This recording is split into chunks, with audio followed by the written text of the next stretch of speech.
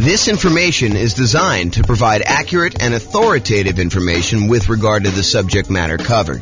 It is offered with the understanding that the presenters are not engaged in rendering legal, accounting, or other professional services. If legal advice or other expert advice is required, the services of a competent professional should be sought. Welcome to the West Valley City Real Estate Investing and Real Estate Financial Planning Podcast.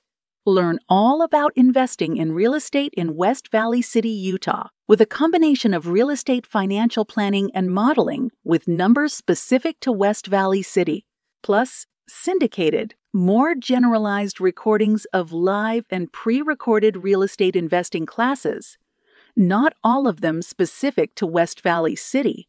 Be sure to stay tuned after the podcast for a message from our sponsors. Well, good morning and welcome, everyone. I am your host, James Orr, and this is another episode of the Real Estate Financial Planner comparison series of webinars, podcasts, whatever we're doing here. So today tries to address the question that people have of, should I buy an owner-occupant property or should I keep renting myself if I am trying to achieve financial independence or I'm trying to maximize my net worth? Like, what is going to be better for me? Because you would argue, hey, look, if I decide I'm going to go buy a rental property, if I'm going to go buy a series of rental properties, that distracting myself and buying an owner-occupant property first could actually hurt me. It would slow me down. It's better for me to take the money that I was saving up to buy my rental than it would be to buy an owner-occupant property. And not only that, but in some markets, putting 5% down in order to buy an owner-occupant property means that your monthly payment is going to be higher than if you just continued to rent, right? Because you go put 5% down, you're probably going to have private mortgage insurance, and the payments plus the taxes plus the insurance on that particular property is going to be higher than if you just rented yourself, right? Because that's going to be what is typical in your marketplace.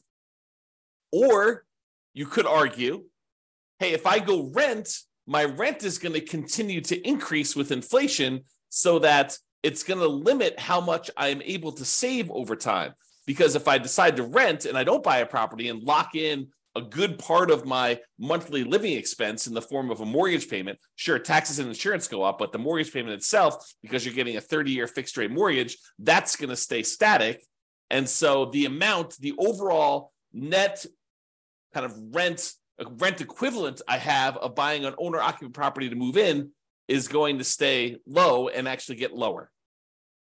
It may be higher at the beginning, but overall, the payment for owning a property tends to go down over time because the mortgage payment, the principal and interest part of the mortgage payment, is fixed. And with the rising cost of things, inflation, that tends to look cheaper over time. And at some point, those lines tend to cross, right? Where it tends to be more expensive to buy a property to begin with. And even with taxes and insurance going up, the net overall cost to own a home tends to go down a little bit over time. Whereas when you rent the property and you just live there, the cost of rent just tends to keep pace with inflation and keep going up and up and up and up and up. And eventually those lines cross and it becomes better for you to have bought a property. But is it better for you to rent and to use that money to acquire rentals? Or is it better for you to buy a property, slow your roll a little bit, acquiring the first rental, and then, eventually buying rental properties, but you're living in a property that you also are an owner of?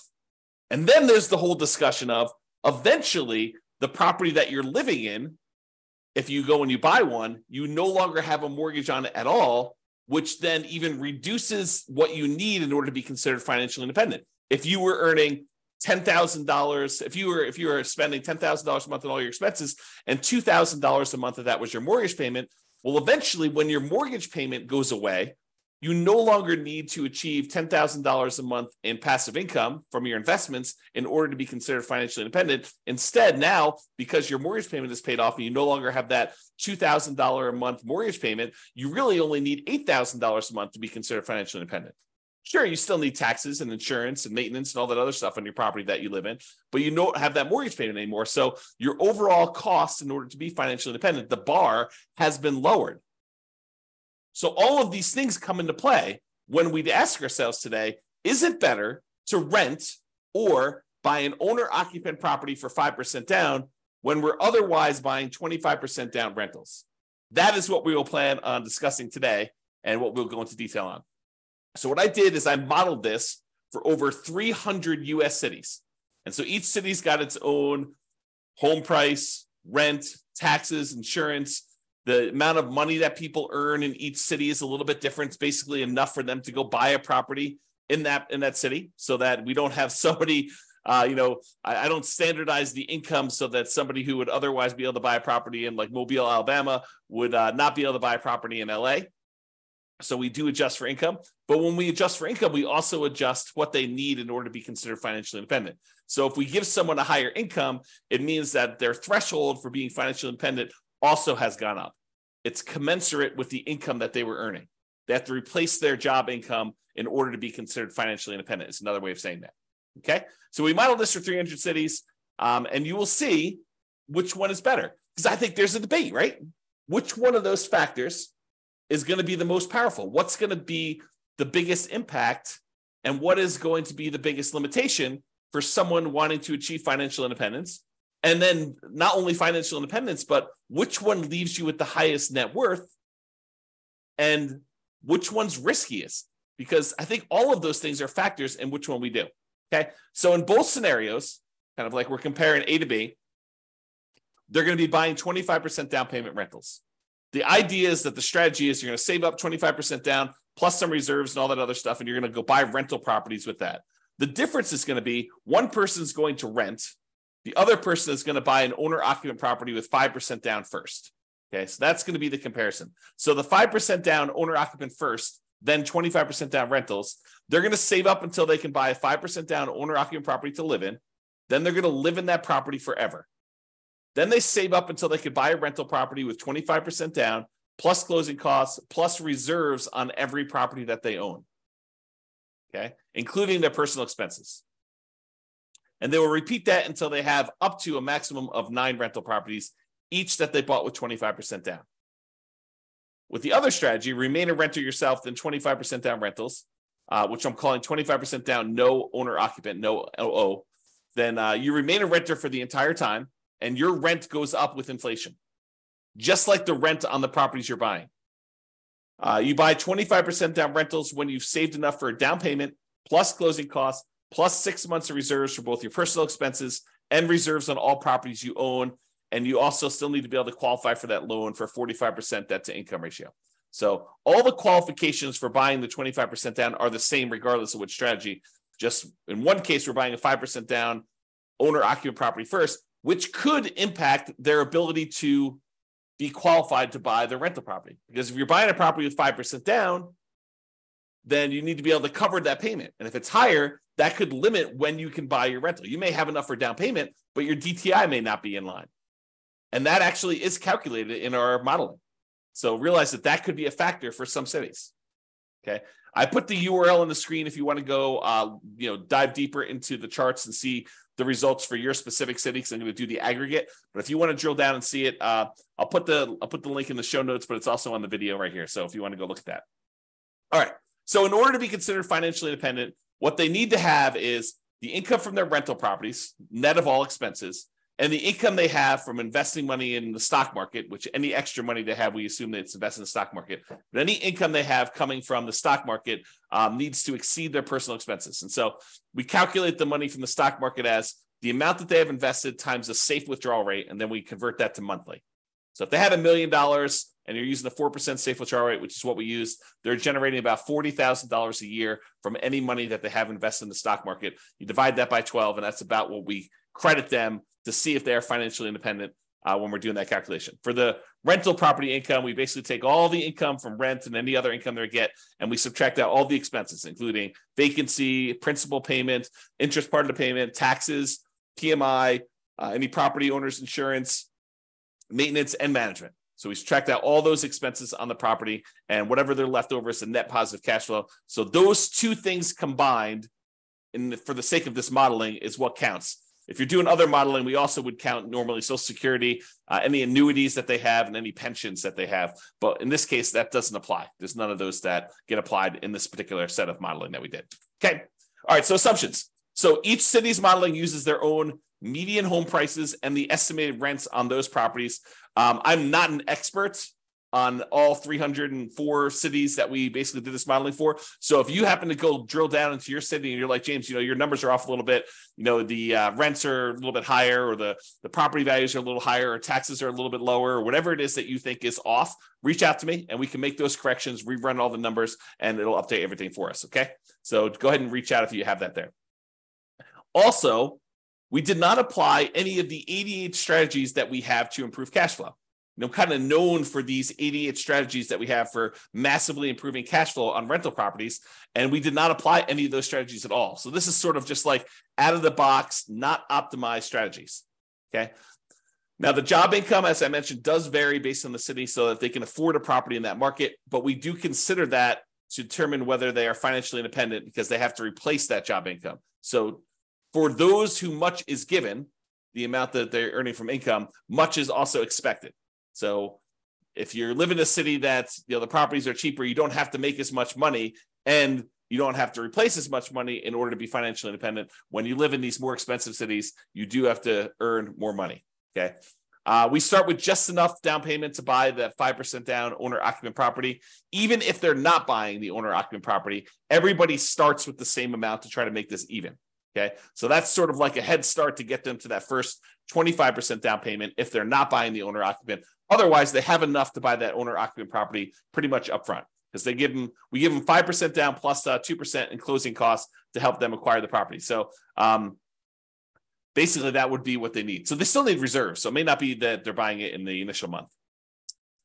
When they're doing the nomad model, which they're not, they would be moving out of their properties, but they're not doing that in this case. So I'm going to make a change here.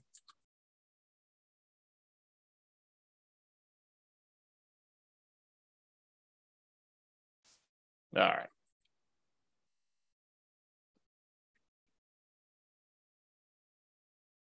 There we go. So interest rates. So when buying the owner-occupant property, we assume they're getting an interest rate of 6.5% when they put 5% down. But in addition to that, they will have private mortgage insurance. That private mortgage insurance is because they put less than 20% down, and that would actually go away once they get below 80% loan to value. So it would be there until they get to 80% loan to value, then that would drop off, and that would make their housing costs a little bit less at that point. When they're buying rental properties, because they're putting 25% down, their interest rate is estimated to be 6.75. Okay. And they do not have PMI in that case. When they have any extra money that they have while they're waiting to do stuff with it, would be invested in the stock market, and they're earning 7% on their stock market investments. And I modeled this out for 100 years.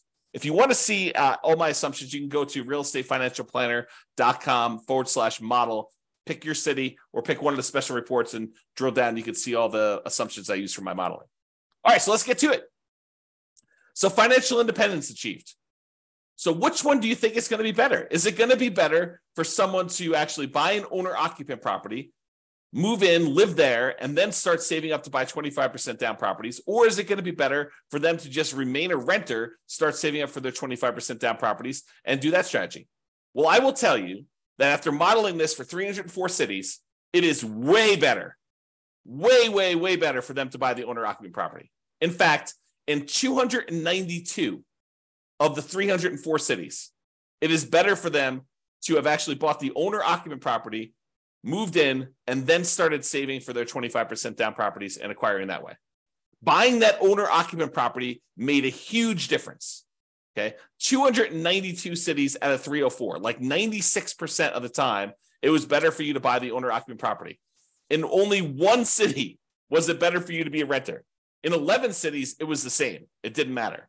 But in one city, it was better for you to be a renter. So go figure. Okay. So this shows you like when the people achieve financial independence. And one of the things I want to point out is there's a lot of them that the reason it's better is because they paid off that owner-occupant property, and that's what moved them over the edge to being financially independent. This one big peak right here is when people had an owner-occupant property, and because they bought that very early on, and about 30 years later is when they paid that thing off, that means that because they paid off their owner-occupant property, they no longer have a mortgage payment, and so the amount that they need in order to be financially independent drops by whatever that amount of their mortgage payment was. So if they needed $8,000 to be financially independent and the mortgage payment was $1,500, now they only need $6,500 in order to be considered financially independent. And sometimes as soon as they just pay off that property, then it moves them over the edge because they were already at $6,500. They weren't at the $8,000 they needed. Maybe they're at $6,700, but as soon as that property gets paid off, then they actually trigger being financially independent. And so you have a bunch of them happen right then, as soon as they pay off that owner-occupant property. You don't get that effect when you are a renter. When you are renting yourself, you never have your property get paid off. You are always paying rent on that property. I've been watching a new documentary series about finances on Netflix. I won't say which one, but one of the things they discuss on there is this idea of it's okay to rent. It's okay to not buy property. And while I totally agree it is okay to not buy property, and that is okay to rent, you don't get this benefit if you rent. You don't get this benefit of having a house that eventually gets paid off if you rent. Now, you could come at this from another way, right? Like I'm going off on a tangent here, but you could come at this from another way. You could say, look, I'm going to rent and I'm going to take the money that I had extra that I didn't have to pay for my property, which eventually those lines cross anyway. But the extra cost it is of buying the property early on, and you could decide to invest that in something else like stocks or other real estate or crypto or whatever you want to do. I mean, I'm not going to judge you. You can do whatever you want with your money. But if you decide to go do that, and then you take your money and you save up enough, and eventually you buy a free and clear property, I mean, you can get the same effect. It's not like it has to be that you bought the property and you had a mortgage on it. Or you could save up enough money so that the payment is lower than renting. You can not put 5% down. You can put 20% down, 30% down, 40% down, 50% down, and actually have your payment be less. Employ some of your capital in order to lower the payment or buy down the interest rate to achieve the same thing, right? These are all part of the strategies you could do to kind of improve your cash flow. One of the ways to improve cash flow is to reduce the expenses you have in your property, lower your monthly payment, another way, right? Okay, so I've diverged enough. So this just shows you how much different it is for things. And, most of the time it's different for, I'd say less than 10 years, right? Because that's a difference of 10 years or so. And it tends to increase the more expensive the property is. It tends to be faster, a larger amount faster, the more expensive property you have. Some of the earlier ones, it's a little bit faster, but not that much faster based on home price, okay? And here's where it was a really inexpensive property where it was better for you to have rented. So it was like a probably sub $100,000 property market where it was better for you to do that. Okay, so let's talk about net worth. We talked about how fast you can get to financial independence, but how much net worth? Is it better for you to have been a renter? You'll get higher net worth? Well, in 291 cities out of the 304 that we did, then buying a property gave you a higher net worth at year 40. So you would be better off financially in terms of net worth if you also bought an owner-occupant property as well. You see these studies done by the U.S. Census, and I don't know if they've updated it recently, but the last one I saw, which is from several years ago, the difference in net worth between a renter and a homeowner was like $270,000 on average across the whole U.S. So the difference between somebody who is an owner-occupant, like a homeowner, versus someone who is a renter was like $270,000. So, we're seeing some of that impact, right? Because some of the money that you're paying, even though you're paying more than what it was to rent in a lot of cities, some of that money gets applied toward building up equity, which counts toward net worth, right? And you acquired that property earlier. So that also could impact some net worth as well. So in 291 cities, it was better for you to buy the owner-occupant property. And this just shows you the difference. And in some cases, it's pretty significant, like millions of dollars difference. So it could be significantly different. Okay, so now let's kind of summarize some of these different things. So the difference in net worth. So I have both this broken out for average and for median. So for average, if you buy the owner-occupant property, your net worth at year 40, we kind of snapshot at year 40, is about $11 million. Where your net worth in year 40, if you decide to rent instead of buying an owner-occupant property, is about $8.45 million. That's a difference of $2.6 million on average, or about 23.6% better for you to go buy an owner-occupant property. And that's on average. On median, it's a little bit closer. On median, it's about 8.7 million versus 7.3 million, or about $1.3 million difference. It's still better for you to buy the owner-occupant, but the difference is between whether we look at an average or the median for all 304 cities. And so in both cases, it's better, but the average is a little bit larger. So the time it took you to be financially independent, this is where I start sounding really sleazy, like a late night infomercial sort of dealio. Ready? So what if I could save you 6 years from having to work a job that you hate? Would that be worth, 7 payments of $995? Oh my gosh, that sounds so sleazy. But that's really what we're talking about, right? Like if I showed you, look, you're considering doing this 25% down strategy. Should you buy an owner-occupant property at 5% down, or should you buy or should you rent to do the 25% down? Well, I'm telling you, look, if you buy an owner-occupant property, on average, you will save 74.8 months. It's 74.8 months faster for you to be financially independent if you buy the owner-occupant property. Now, sure, there are ones that are much slower than that. There are ones that are much faster than that. And so it's really going to be your city that you need to look at and determine that. But on average, it's about 6 years and 2 months, 6 years and almost 3 months faster for you to actually buy an owner-occupant property. That's on average. On median, it's even more. It's 104 months, which if my math is right, well, let me just do the math on the calculator rather than do this in my head. What's 104 months divided by 12? 8.6 years. So here's my sleazy late night infomercial type dealio.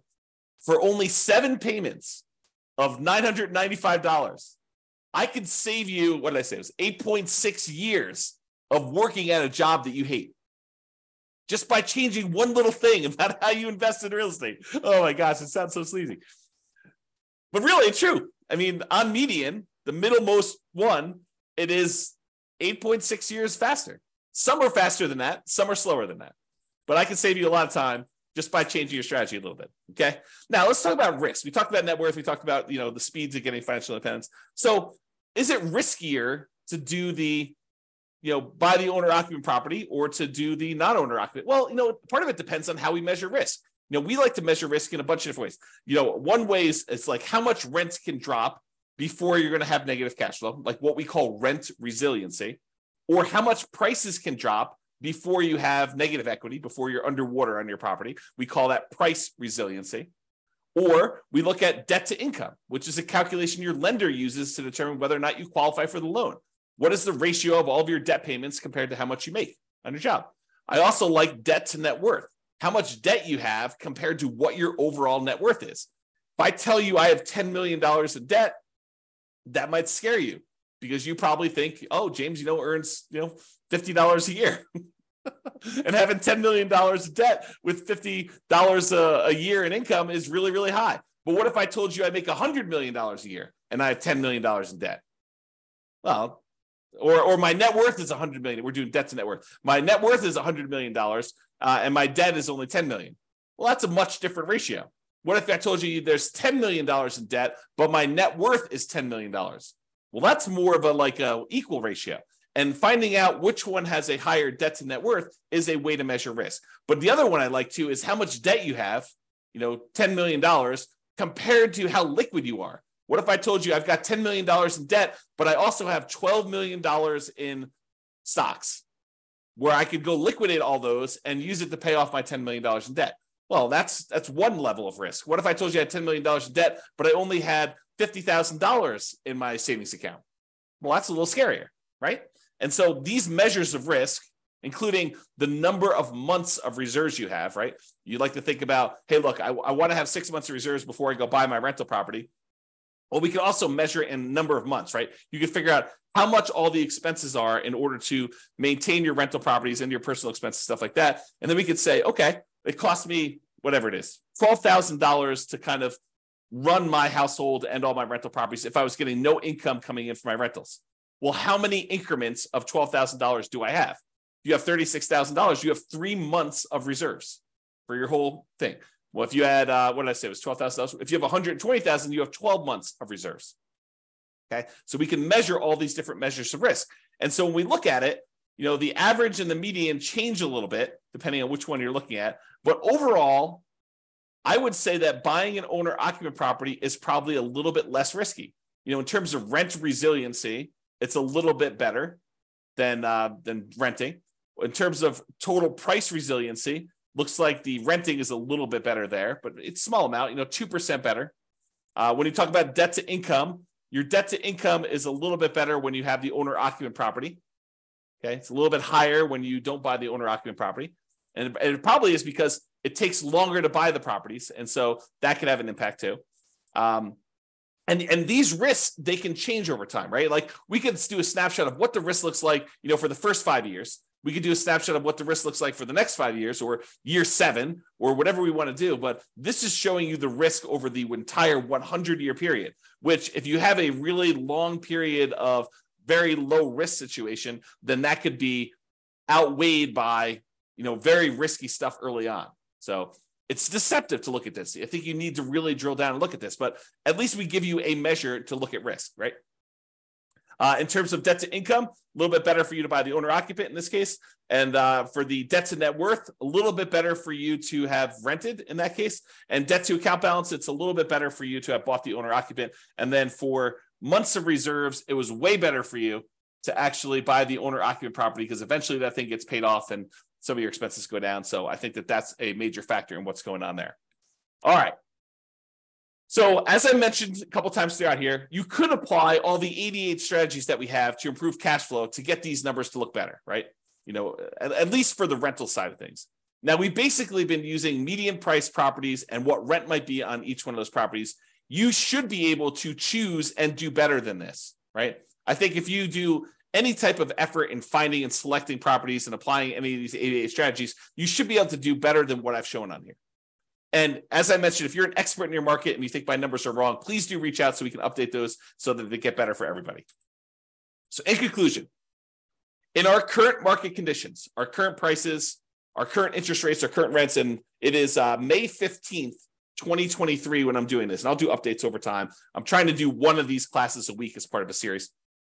But we'll kind of go through all the different comparisons we've got, and then we'll come back and revisit and update things. And the website will get updated as I rerun numbers, because once I update prices and interest rates and things like that, I rerun everything. And so if you're visiting these charts on the website after this video, they may be different.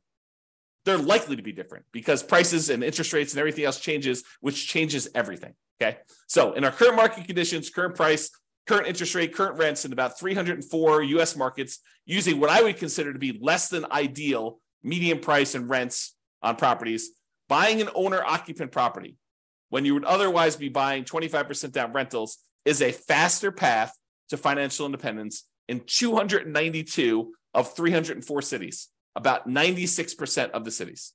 Okay. And for net worth, buying an owner-occupant property first also gives you a higher net worth in 291 of the 304 cities, about 95.7% of them. The market does matter a little bit, but in general, you should probably buy an owner-occupant property. That is what the conclusion should be, okay? It is best if you look closer at your specific market and apply as many of the 88 cash flow improving strategies as practically possible to improve on your implementation. Again, go check out the realestatefinancialplanner.com/model to be able to see all the details.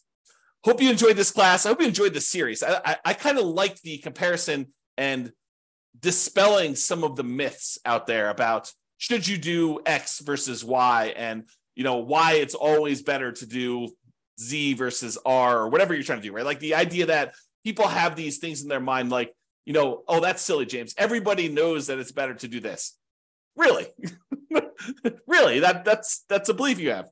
And then we go do the math and we find out that maybe it's not even like the majority of the time that is the case. Sometimes it is. Sometimes it's like this, where it's like 96% of the time, it's better to do one strategy than another.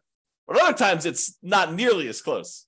It's a third of the time or 2/3 of the time it's better to do this, or half of the time it's better to do this. And sometimes it matters like what market you're in from a kind of like price, where it's always better in more expensive markets to do it this way, or it's always better in cheaper markets. So all these things matter. And I think comparing them and like learning about these different nuances can help you become a better overall investor and better at helping your friends and family when they tell you in their market that they're considering doing this. And you're like, that doesn't make any sense. We always do it this way. And maybe in your market, that's true, but maybe in their market, that's not true.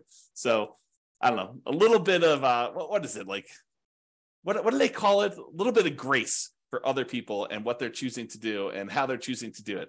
Because it may not be the same for them as it is for you. I think that's one of the things we're kind of adjusting here and realizing as we do these. All right, that's all I got for you. Have a great day, everybody. I will talk to you all soon. Bye-bye for now. With home prices up, mortgage interest rates up, and rents up, but not quite enough to counteract the higher prices and interest rates, cash flow on rental properties in West Valley City is harder than ever. Book a call with the Real Estate Financial Planner to apply our proprietary 88 strategies to improve cash flow on your rentals.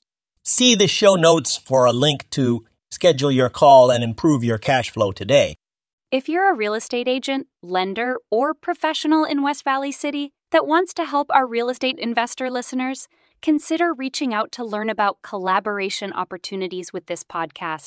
We'd love to add more value to our listeners by having you assist our investors buy, sell, and finance their real estate investments. See the show notes to schedule a call to discuss collaboration opportunities.